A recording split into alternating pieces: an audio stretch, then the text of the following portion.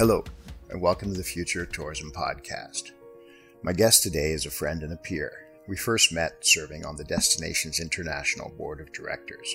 We all know him as a seasoned hotel and destination executive from his work with Marriott and Wyndham and his progressive leadership at the Greater Raleigh Convention and Visitors Bureau. But what you may not know is that there is an entrepreneurial flame that burns deep inside Loren Gold. Actually, that fire seems to run in the entire Gold family. When I was researching a venture that Loren built in 1995, City Reps Inc., one of the first ever CVB representation companies to serve multiple cities, I was surprised, although I shouldn't have been, to come across an article in the Washington Post about Molly Gold, Loren's wife. The article was about GoMom Inc., the company that Molly launched in 2000 when they were living just outside D.C.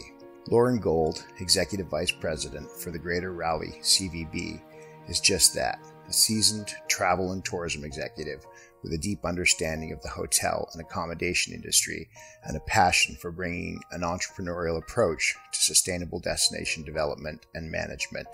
He's a big fan of Maura Gast's destination management maxim. If we make our destination a great place to visit, people will want to live here. If people want to live here, then they will want to work here. If people want to work here, businesses need to be here. And if you build a place, business has to be, you build a place where people want to visit. Loren and the Greater Raleigh CVB are doing just that, building a place where people want to visit, to live, and to open businesses. COVID-19 crisis, of course, has had a huge impact on Raleigh, as it has everywhere. And coming out of this difficult time, Loren is, as always, focused on striking that balance between internal customers, such as hotels, facilities, stakeholders, and civic interests, and external customers, such as visitors and meeting planners. In Raleigh's case, the purpose-built stakeholder networks that they have nurtured, the investments that they have made in product and destination development, their destination management approach to tourism, and their integration with the civic fabric that they've built over the past decade is a solid platform for recovery. Hello, Loren. How are you? What's it like there? Oh man, it's rolling. It's dealing with a lot of the same that a lot of our other peers around the country are dealing with. We've got some hotel closures. Hospitality industry is obviously taking it hard on the chin. But I'll tell you, the one thing that I'm really excited about and proud of is the collaborative work between the state of North Carolina, the North Carolina Restaurant Lodging Association, our CVB, and many of our local city and county stakeholders. We are all trying to row the boat of recovery in unison, and there's some great statewide initiatives that have been rolled out here in the last couple of weeks that we're really excited about. So today is May 19th, and we're literally in the 6th or 7th week of this, depending on where it was when it launched. You're telling me that you're actually seeing some traction where we're out of the sort of stunned silence phase and you're back into planning with those entities you align with? Yeah, I think we're coming out of the response phase. We're certainly moving into the recovery phase. And I think one of the biggest things that we're collaboratively working on is what is the response from our industry to the consumers, both the visitors and our residents. And do they feel safe? Do they feel confident in frequenting restaurants and hotels? And again, there's a collaborative statewide program going on right now called Count on Me, which is a collaboration between North Carolina Restaurant Lodging Association, all of the CVBs around the state, Visit NC, the state tourism arm, the North Carolina Department of Public Health, and the North Carolina State University Cooperative Extension. And it is a goal to certify over 250,000 hospitality workers around the state in the latest standards that we're getting, daily and weekly from the federal government and the CDC. So I think the biggest thing that we're working on right now is ensuring that consumer confidence as we start to return to recovery. Well, that consumer confidence is going to be really important, and managing not just consumer expectations, but behavior. You're rolling into, one of the busiest long weekends of the spring. Right. Your weather's great, as I understand it, if I can see clearly behind you there. It's actually raining today, believe it or not, but it's mild. Yeah. It looks pretty nice. So good weather, long weekend. That has to bring with itself its own set of challenges beyond just Sure. the normal tourism, day to day. What's that going to be like? Well, so our governor, Roy Cooper, has been very, I think, systematic, very conservative in the approach to reopening.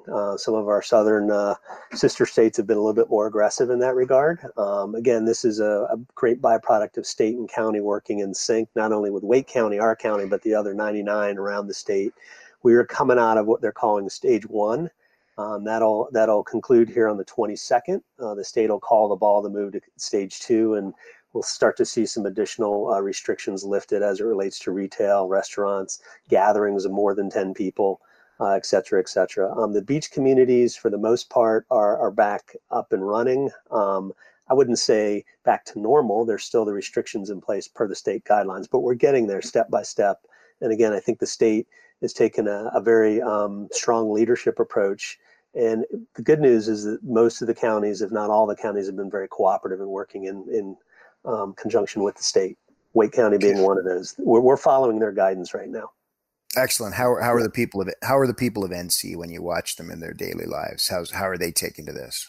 I think we've got we base our destination brand here in Raleigh, on makers and doers, and I think for the most part, there are people that get it and realize. You hope that they side with doing what's right for the greater good versus individual goals, and I get a sense that the community is embracive of that, and I think particularly in the hospitality space, we've seen a lot of our key restaurants, our James Beard award-winning chef, Ashley Christensen, she's jumped in, rolled up her sleeves. She's working on a program right now with Visit NC that is really highlighting culinary talent and is a fundraiser for the North Carolina Restaurant Workers Fund, which is a recovery fund. So again, it's a kind of a can-do attitude with a greater good mindset behind it. And that seems to be the general sentiment amongst citizens right now in our area.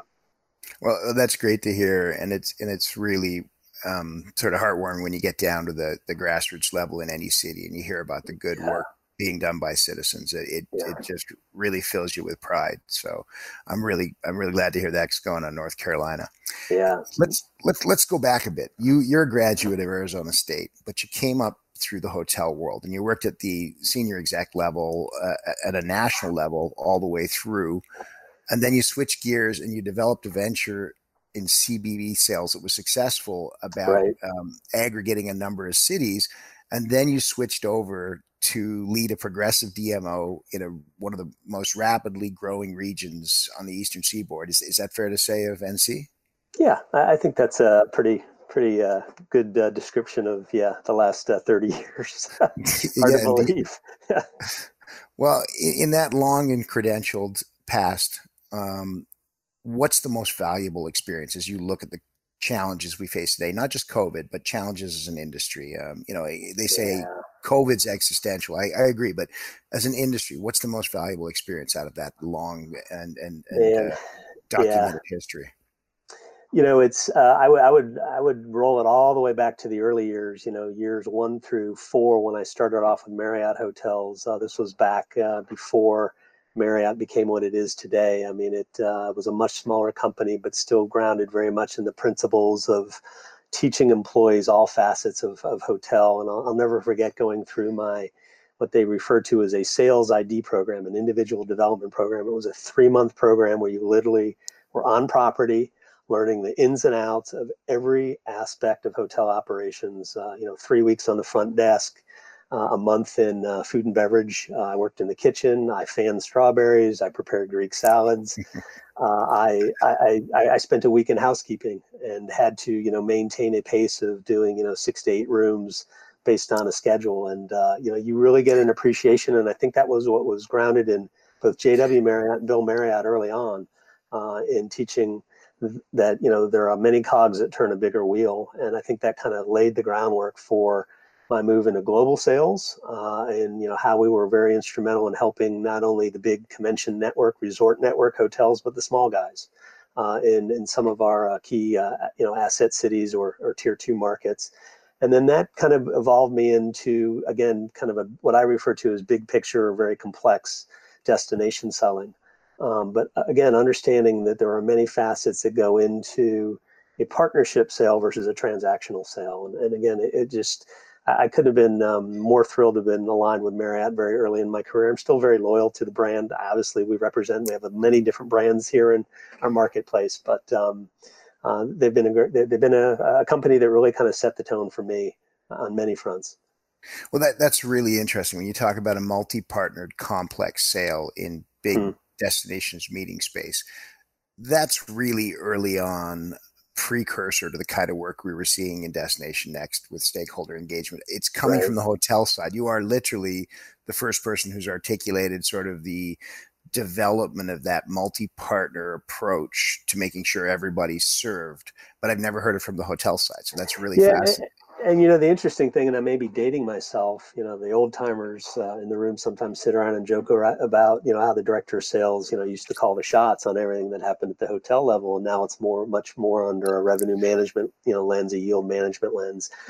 I still think that there's the ability to blend the two. I understand what the hotel community is trying to do. I understand what the ownership groups are trying to do and how they operate. But I really, in my heart of hearts, feel that partnership-based selling, strategic selling, very much still has a place in what we do, certainly in the CVB space and in the DMO or DO space, but also at the hotel level. I think it's important and crucial, and finding that skill set, teaching that skill set to the sales individuals under our watch and our organization and those that are in our community. That's one of the things I enjoy kind of helping lead in my roles.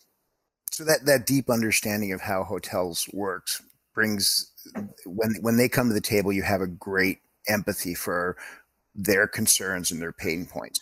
You've managed over the past 20 years to really marry that with a destination development model that you're a humble man when I meet you in person, but you put them together from bits and pieces of other things. But you really did, at the core, craft that strategy of a destination that was responsive to its constituents, that served its visitors well.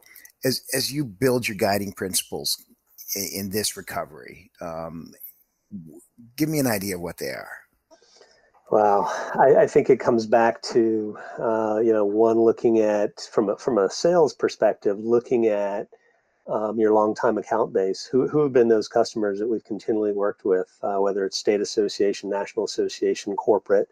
And again, I think the guiding principles of a partnership focused sales strategy versus a transactional focused strategy will pay off, because those are the folks that you have kind of gone to and worked with hand in hand over the years. Certainly lays a lot of a good base of business for us in what we've done. And I've been in Raleigh the last 15 years from a sales perspective. There are, of course, clients that have moved away, or economically, as we've been able to drive up the economics of Raleigh as a convention destination, have had to move to other parts of the state.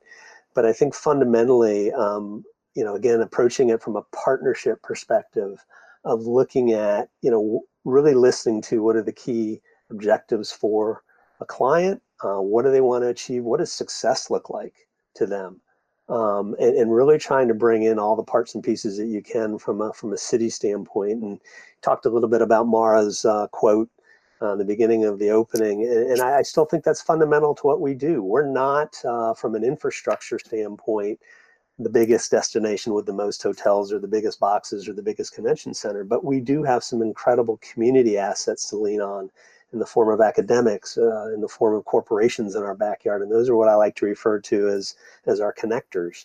And leveraging the sale from a more value prop position than just, hey, we've got hotels and we've got convention centers. I always like to say to the team, that's the big, let's stay away from the whoop-de-doo and being any town USA. Let's be unique and different.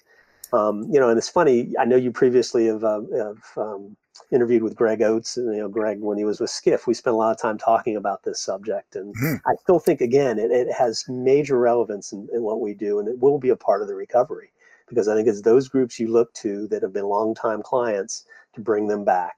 They may, have to change the scale and the size of what they've done for their meetings, but figure out a way to work with them and continue to amplify what they do and help them find success. Well, you mentioned Greg Oates, and we did talk about Raleigh at some point, and he did really, in the statement that he made about Irving, he listed you off as another destination that had, quote, purpose-built networks of stakeholders. And his observation really quite simply was destinations with purpose-built networks of stakeholders that were outside the traditional, core hotels and restaurants, accommodations, into civic life, into schools and tech development.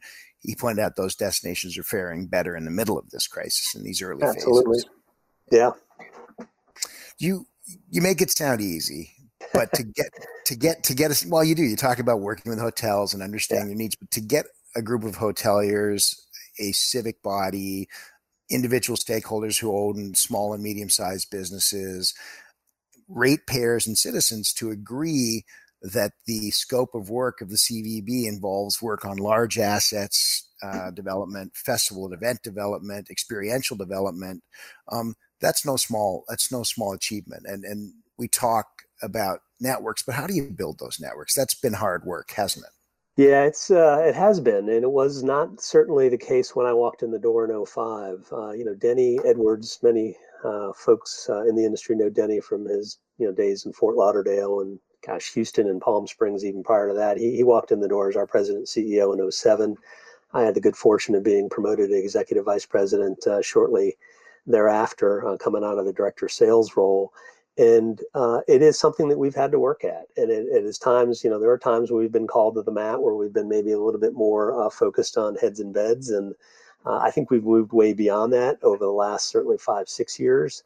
We tried a lot of different things early on and we found the traction. But again, I can't speak enough about the collaborative nature of my city, my county, my home state. People generally have that in their DNA and are looking to collaborate for the greater good. So it has been a matter of trying to advocate through economic development, through city and county, through the chamber, making those connections, being proactive enough to ask to keynote leadership conferences and talking about the importance of tourism and tourism economic development and a strategy. There were days where we didn't have that access or that seat at the table. So it is something that, I'm not going to make it seem simple. You've got to continually work at, you've got to be consistent. I think you've got to be consistent in your messaging and your positioning, and you've got to get buy-in initially from your staff. I think the other thing, though, that is important, David, is to go into it with a mindset of, and I really try to preach this to our staff at times, is understanding that you've got two sets of clients or two sets of stakeholders. You've got your external, which are our visitors, our meeting planners, our force right holders, our visitors, and you've got your internal. Those are our hotels, our facilities, our business leaders. You play a classic middle role when you sit in a DO executive type of seat, and it's something you just got to continue to work at. Yes, sometimes there are some personalities, but we've been very fortunate in Raleigh, where I know in some other cities there's been some bold personalities and some grinding of the gears, if you will, and dealing with stakeholders and certainly folks in the public sector. But we've generally had a city that is interested in growing itself and using tourism and events and a lot of the things that we do as a driver. And I think a lot of the great work that DI's done through DNext, and even I know we're going to touch a little bit on tourism master planning, or what we refer to as our destination strategic plan. We've been inclusive to bring in our partners to say, let's build the plan together. It's not our plan, it's our plan. It's the community's plan. And I think that generally has resonated with a lot of people. And if people have felt, they bought into it and they feel a part of it. So I think that's important. I'm really glad you said that, because when I go back and I read your hotel CV, I'm kind of impressed and intimidated. And I think, wow, Loren really knows how to speak to hotels. And that's been a big part of his being able to help them see that the best investments in tourism aren't always advertising dollars. Often they're right. Projects. But then I hear you speak and I realize, sure, but that wouldn't be anywhere near enough if you weren't working so hard for the CVB to have a high profile in destination development, really aligned with the economic development initiatives of the city. So in some sense, it's the old nothing succeeds like success. But in order to have those conversations and be credible, you have to have a progressive and incrementally improving success rate, don't you? Absolutely, and I think it is about again getting stakeholder input. To get them to understand what the KPIs that we're measuring on, and also ask them, what do you want to see us measure on? What's important to you? Beyond just definite room nights, which we've moved. Many of us in the CVB space have moved well beyond that. But I think again, it is a give and take. It's a classic. You do a lot of listening, you do some talking, and it's building consensus. And again, it's a series of steps leading up to something much bigger. And we were on a roll prior to COVID-19. It knocked us all off of our game, but I think we will recover, and we will continue to try to forge forward with a continued successful path. So, tell me a little bit about the civic alignment. What Mm-hmm. we all work in different realities Right. with different municipalities. Some were highly integrated with the mayor and city council. Some were not. What's it like there? Yeah, With for the city? us, we actually do not operate as a 501c6. We actually moved into more of what they refer to as a quasi government, or an instrumentation of the city and the county. I'm not a city or county employee, but and that's a byproduct of our funding.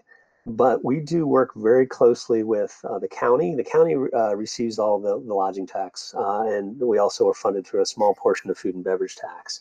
But the manager and the assistant manager, there's an assistant manager aligned to tourism and tourism economic development. A lot of the usage of those funds, the guidelines for that, the seat at the table, helping, guiding, and steering that has been, again, a byproduct of us having great relations with, well, now we're on our third county manager since I've been here, but all have fundamentally gotten it. At the city level, I would say the same. The city and the county work under what they call an interlocal agreement. So the county collects the money, and then the distribution of that money is decided by the city of Raleigh and the county. There's 12 municipalities within the county. And again, it's the same process. A lot of engagement at the manager level, a lot of engagement at the assistant city manager level. I was on some calls this morning. It's a weekly call of the Alliance, what we're referring to as Alliance Economic Development Partners. So it's City of Raleigh County, Wake County Economic Development, myself, and then each of the districts within Raleigh have their own little merchants districts. We're all on calls talking about helping out the small business leaders, the independent retailers, obviously restaurants and the like. So again, it is identifying your key stakeholders and getting really everybody to the table. So, is that a KPI of the modern destination management organization? I believe it is. I believe it is when you sit back and look at beyond just what we know as our core of maybe our hotel partners or our facility partners, attraction partners, tour partners. Who beyond that is a part of that engagement, and most definitely. And I think again, through Denny's leadership and what we've done over the years, again, having a very succinct, very transparent and public operating plan that feeds into a now 10-year plan, which is also right out there on our website that, again, everybody had a say in. I think puts that out there and pulls down any sort of curtain, whether it's perceived or not. None of that exists, and it's out there in front, and we lead with that.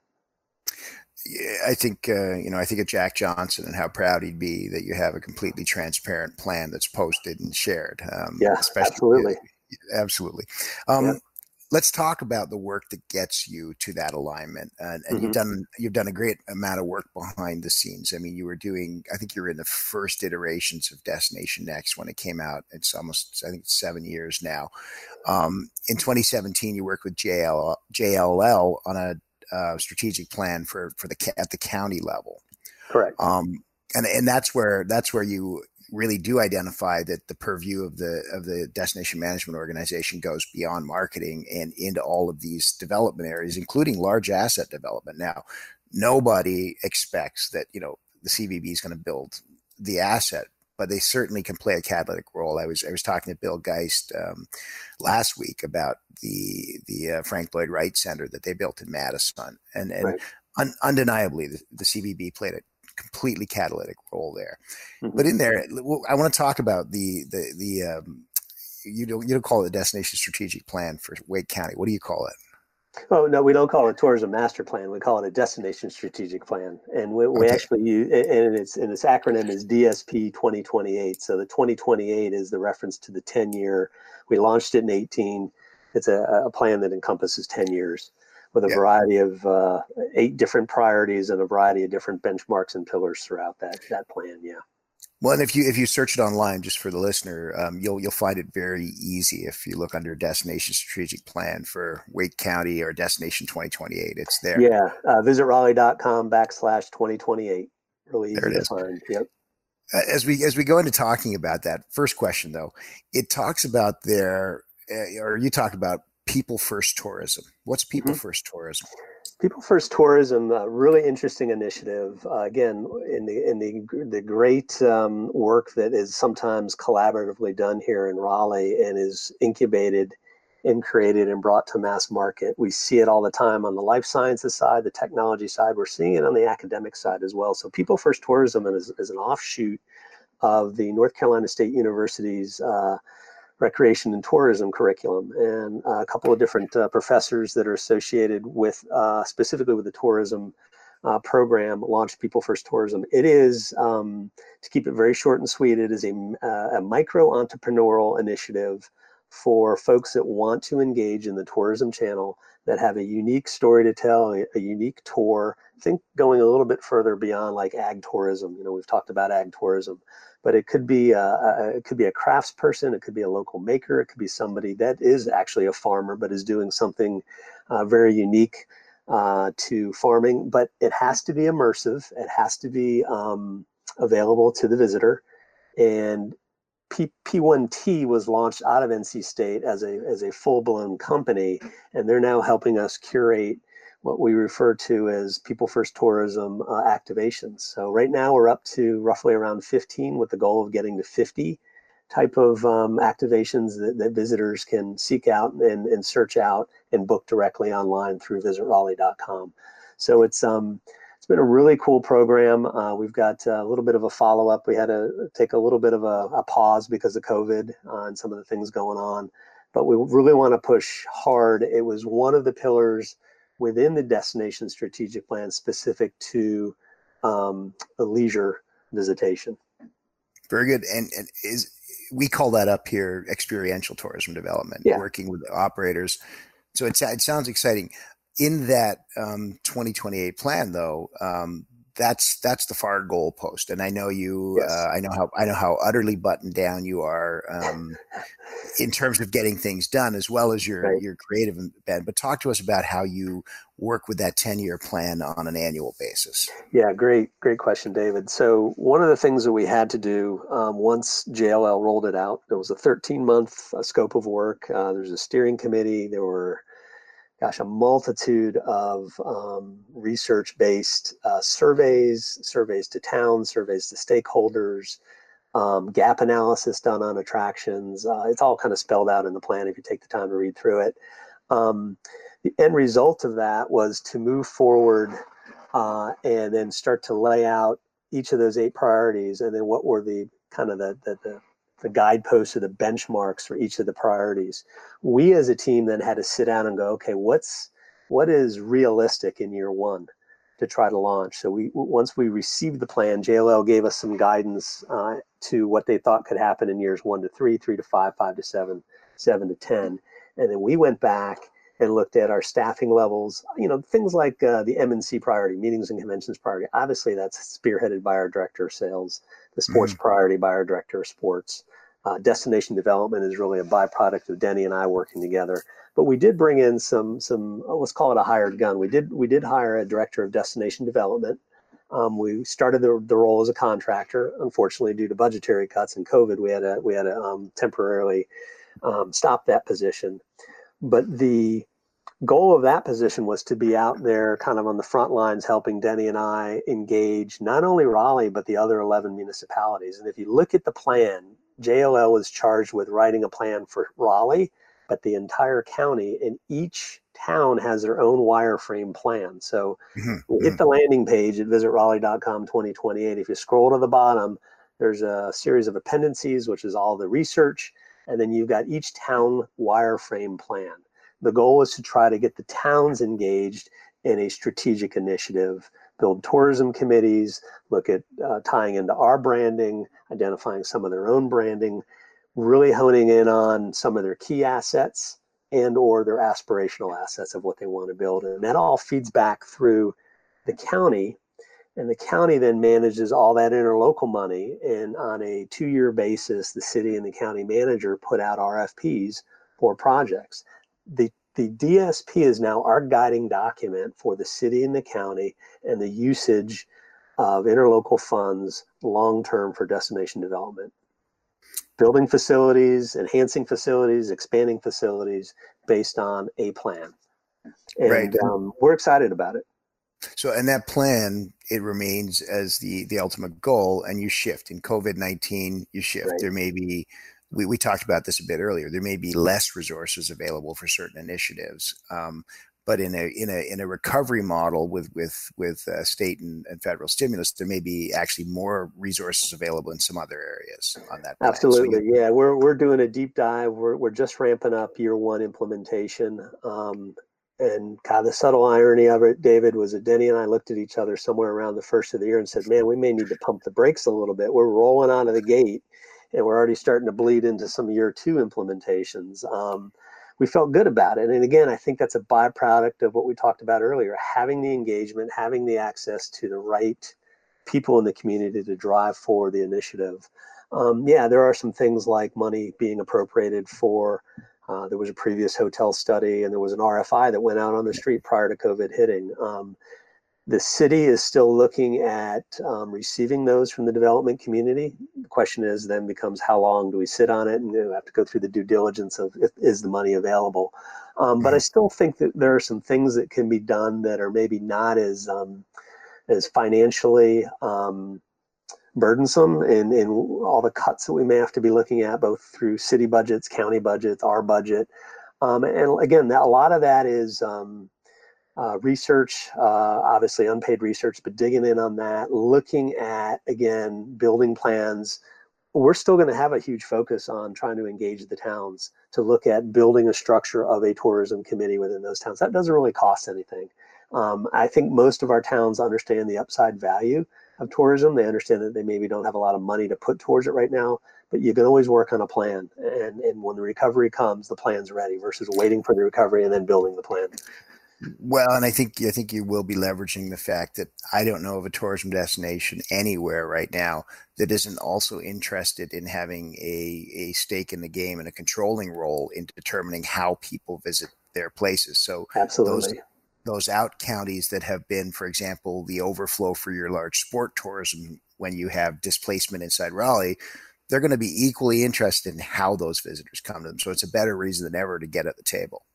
Absolutely. Yeah, absolutely. And I think, the other thing that's been interesting, again, having this plan, I never really thought about it until we sat down and we started kind of wireframing all the other touch points back to our annual business plan. Our annual business plan reads now, when you read through it, there are objectives or tactical strategies in there that are coded back to the destination strategic plan. There's a forwarding page within the annual plan that shows what we're working on in fiscal year 21 or year two implementation specific to that.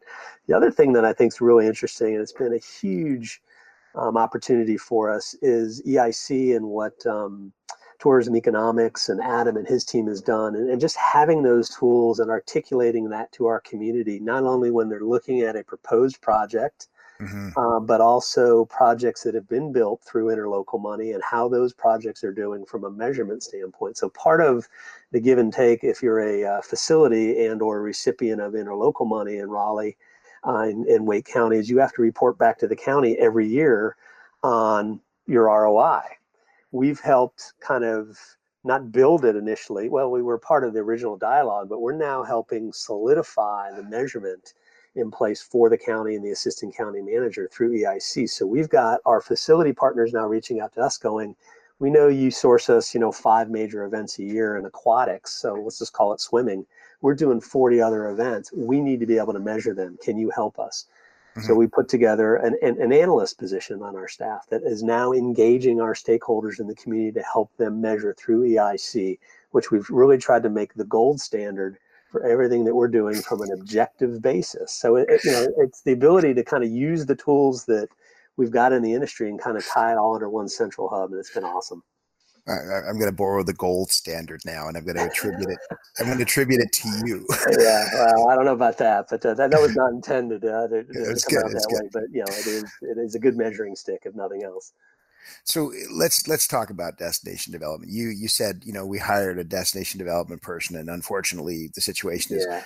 But as you mentioned, you've been hard at work on destination development for a decade. And there's one particular example that really catches my attention. And it's in your Destination 2028 plan, but it's not articulated, but you've done a lot of work to articulate that opportunity. Over the past 5 years, you've worked on all sorts of progressive projects, but this is one that's beginning to bear fruit. You know the one I'm talking about? I think so. It begins with an E. Yes, it does. Your esports program is really, really thoughtful and purposeful, and just an incredible example of how when you commit to something, you're committing to things that in our modern tourism world can take 2, 3, or 4 or 5 years. It's no longer that 12-month window. But talk to us about your esport development. And the other day we talked, and you sort of said, well, we did this, and this. And then we started to drill into how much work it was to get there. How did the esport position come to be? How did you assess it, and what have you done? Yeah, interesting. Historically, we've curated a couple of events back in 10, 11, 12. Again, I still think we had a little bit of a transactional lens on at that point. We weren't fully growing and looking at it from the crossover into economic development and or academic engagement. It was very much just focused on the event. Probably one of the bigger drivers of what was spelled out in the DSP was the presence of Epic Games. Epic is based in Cary, North Carolina, one of the 12 municipalities that we work with, and it has been nothing shy of a huge global success story. Epic started as a company that developed the engine that drives a lot of computer consoles and gaming consoles, if you will, and ultimately launched into a game called Fortnite, which I think pretty much every preteen and teen probably either plays, watches, or is aware of. And it just was an overnight sensation. A free game with obviously a lot of add-ons, that become a revenue stream. Pulling in over 300 million in monthly revenue right now. 45 million monthly players on the Fortnite platform. So that kind of said, okay, we need to really kind of take a second look at this. And as we rolled out the DSP, and particularly in the sports priority section, there's a reference to kind of channeling and trying to throw a lasso around esports, which is still very much a wide open channel and very much a wide open marketplace finding its way. It's been around in various iterations over probably the last 20 years. So we dug in and we said, okay, how are we going to really figure this out quickly? How are we going to get to market quickly? The good fortune for us is in our backyard, in our ecosystem, we've got companies like Epic. We've got Lenovo, worldwide global leader in laptop technology, but they're also a worldwide sponsor of esports. We've got game developers right here beyond Epic. We've got about 9 game developers in our backyard. So we really started to look at it from kind of the little mantra that we've coined is play, watch, and make. Got it. So we've got demographic and people that play games, video games. We've got people that watch them, and the whole streaming side of the industry is phenomenal. We can get into that as well. But we've actually got folks in our backyard that are making video games. So we started to look at it more from, again, an ecosystem. What does our ecosystem look like? And I think it's a really healthy discussion for anybody leading into new opening markets, any destination out there that's looking at this.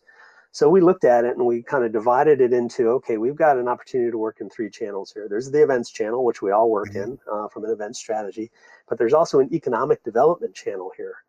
If we do events well and bring big gaming, big esport competitions to Raleigh, it opens up the opportunity for potentially more gaming companies to come here. We've got a great young demographic, tech-driven, highly educated, very much right in the wheelhouse of esports. And then the third channel is academic. NC State's leading the way, but all the way down to Wake Tech Community College and Meredith College, which is predominantly a female curriculum undergraduate program, are all looking to get into the space. So we've got academic that we're leaning on to help, kind of really elevate them and lean on them as local connectors. We've got obviously the economic development space, and then we've got the event space. But what really kind of put us over the top, and I wouldn't say we're at the top of esports because we're still competing with the likes of Las Vegas and New York, and Ron and his team down in Arlington. They've done some great work in the esports space. We found a local thought leader, a local connector, a guy by the name of Ed Tomasi. And Ed has a 20-year history in esports. He lives right in Apex, North Carolina, one of our 12 municipalities, and he works for a company called SubNation, offices in LA and New York. But Ed, by choice, chose to live in North Carolina, so that'll tell you something right there. So he's come in as a consultant and really guided us through the waters of esports and really kind of defining what esports is versus what gaming is. And really, again, David, looking at the ecosystem. Who are the developers? What are the titles? What are the events? How are they distributed? Are they out on Twitch? Are they out on Mixer?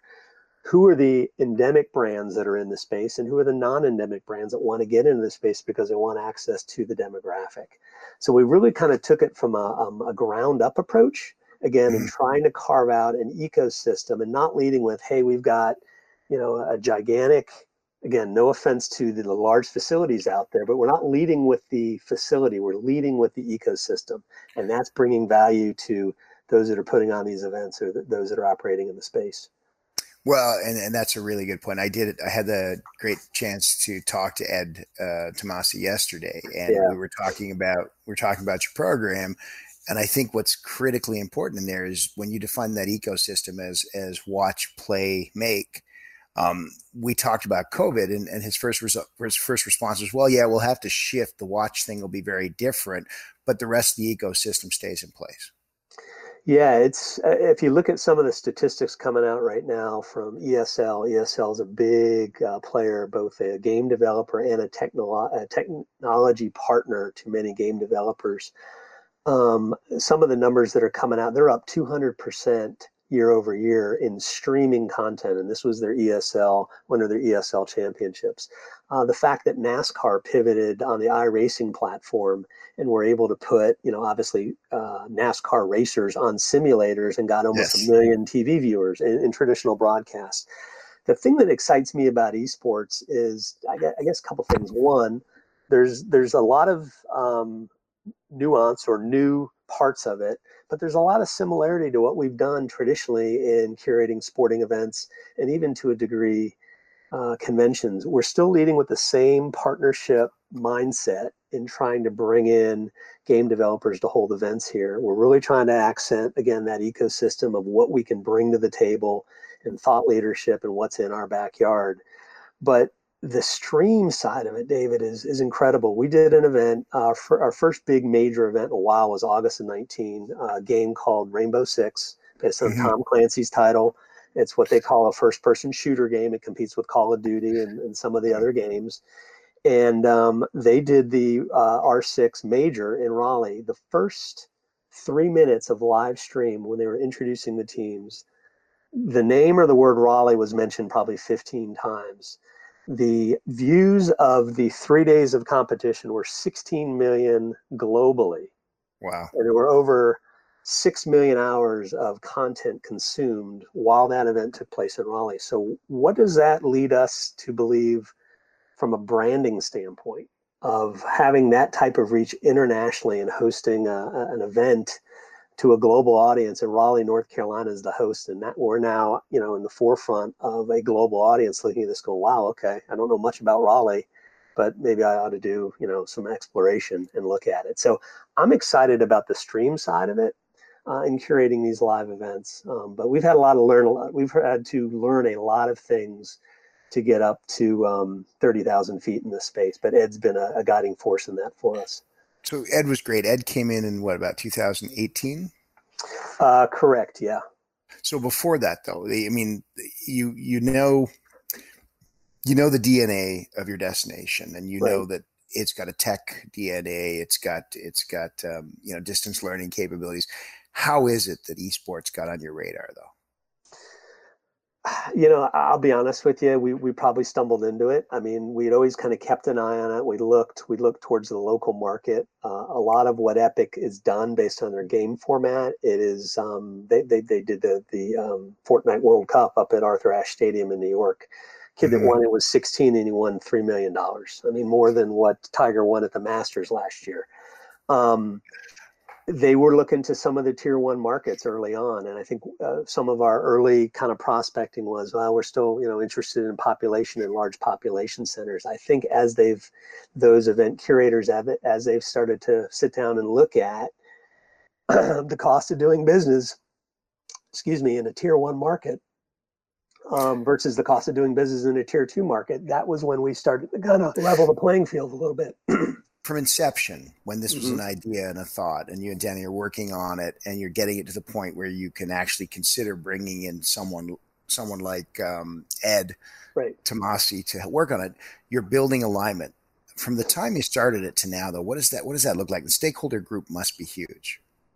Well, I wouldn't say it's quite huge yet, but there is a lot of upside opportunity to make it huge because, again, we looked at it through the lens of what are those three channels that we can really jump into and kind of elevate, again, academic, economic development, and events. And I think when you look at esports, typically a lot of people look to the Mountain Dews of the world or some of the endemic, Red Bull, the brands that are in the space. But what do you look at from the standpoint of non-endemic brands and what's in our backyard? From a recruitment retention standpoint and helping our corporate community to attract the next wave of high talent, something we really rest heavily on when we talk about smart people in our backyard. Curating that type of event that attracts that demo, we also look at this mantra called kind of tourist to talent. And I think we need to be thinking about that in the economic development channel. So by getting the right event that, again, is highlighting our community and our ecosystem, yes, you're going to get the discretionary visitor dollars, but you're also going to get the ability to attract talent to our community to say, wow, okay, I traveled in here from, Canada or California or, overseas and didn't realize Raleigh had all this. And wow, I'm a big time gamer. I've got to move here to be a part of one of these game developers and or the community. So we've led with that, and I think it's starting to pay off. We are in the process of trying to form a full-blown local organizing committee. So we're calling it the Greater Raleigh Esports Local Organizing Committee. And there will be the ability for corporate entities, facility and partner organizations to be a part of it, to sit in an advisory role capacity. A lot of times when we do local organizing committees, there's a starting point and an ending point, and they're usually put into place wrapped around a large event. We see esports as a 12-month, 365-day endeavor that we think will have at least, 3 to 4 to 5 years worth of work ahead of us. But we need the stakeholders with us at the table. So that sounds like a perfect lateral move in a COVID response, an always on 12-month project. It's not as big as anything that it's replacing, but it's always on. I think that's excellent. Absolutely. Yep. I think we need to have a second interview. There's about 1,000 questions I have for you, but I want to close on more gas statement again. If people want to work here, businesses need to be here. If you build a place business has to be, you build a place where people want to visit. Yep. Agree with it 100%. And I think the world of Mara. Yep, that's exactly right. Yeah, she wrote it, and we're living it. There it is. Yep. Thank you, Mara. In closing, any words to share with your peers? Stick to it. It is a trying time for all of us. We're in unprecedented waters, and I think everybody has said that 1,000 times over. But know that at the end of the day, we're we're a big little industry. Lean on your peers, talk to your peers, not only in your city, on your staff, but either across the country or, even into other countries. Lean on each other for advice, for counsel, to pick each other up for business advice, but even personal advice. And I'm hoping we can get to a point where we're not having headsets on. We can all get haircuts, and we can be together soon. I think that would make a lot of people happy. Something as simple as just gathering again, I think will be huge for all of this. Be good medicine moving forward. It will, Loren. It's been really great to talk to you, and I've really enjoyed it. I think we met about 6-7 years ago, and it's been remarkable to watch the work you're doing. Thanks for being on the show. Thanks for sharing with us, and I do think we need to have you back. There's a part 2 to this one. Excellent. Thank you, David.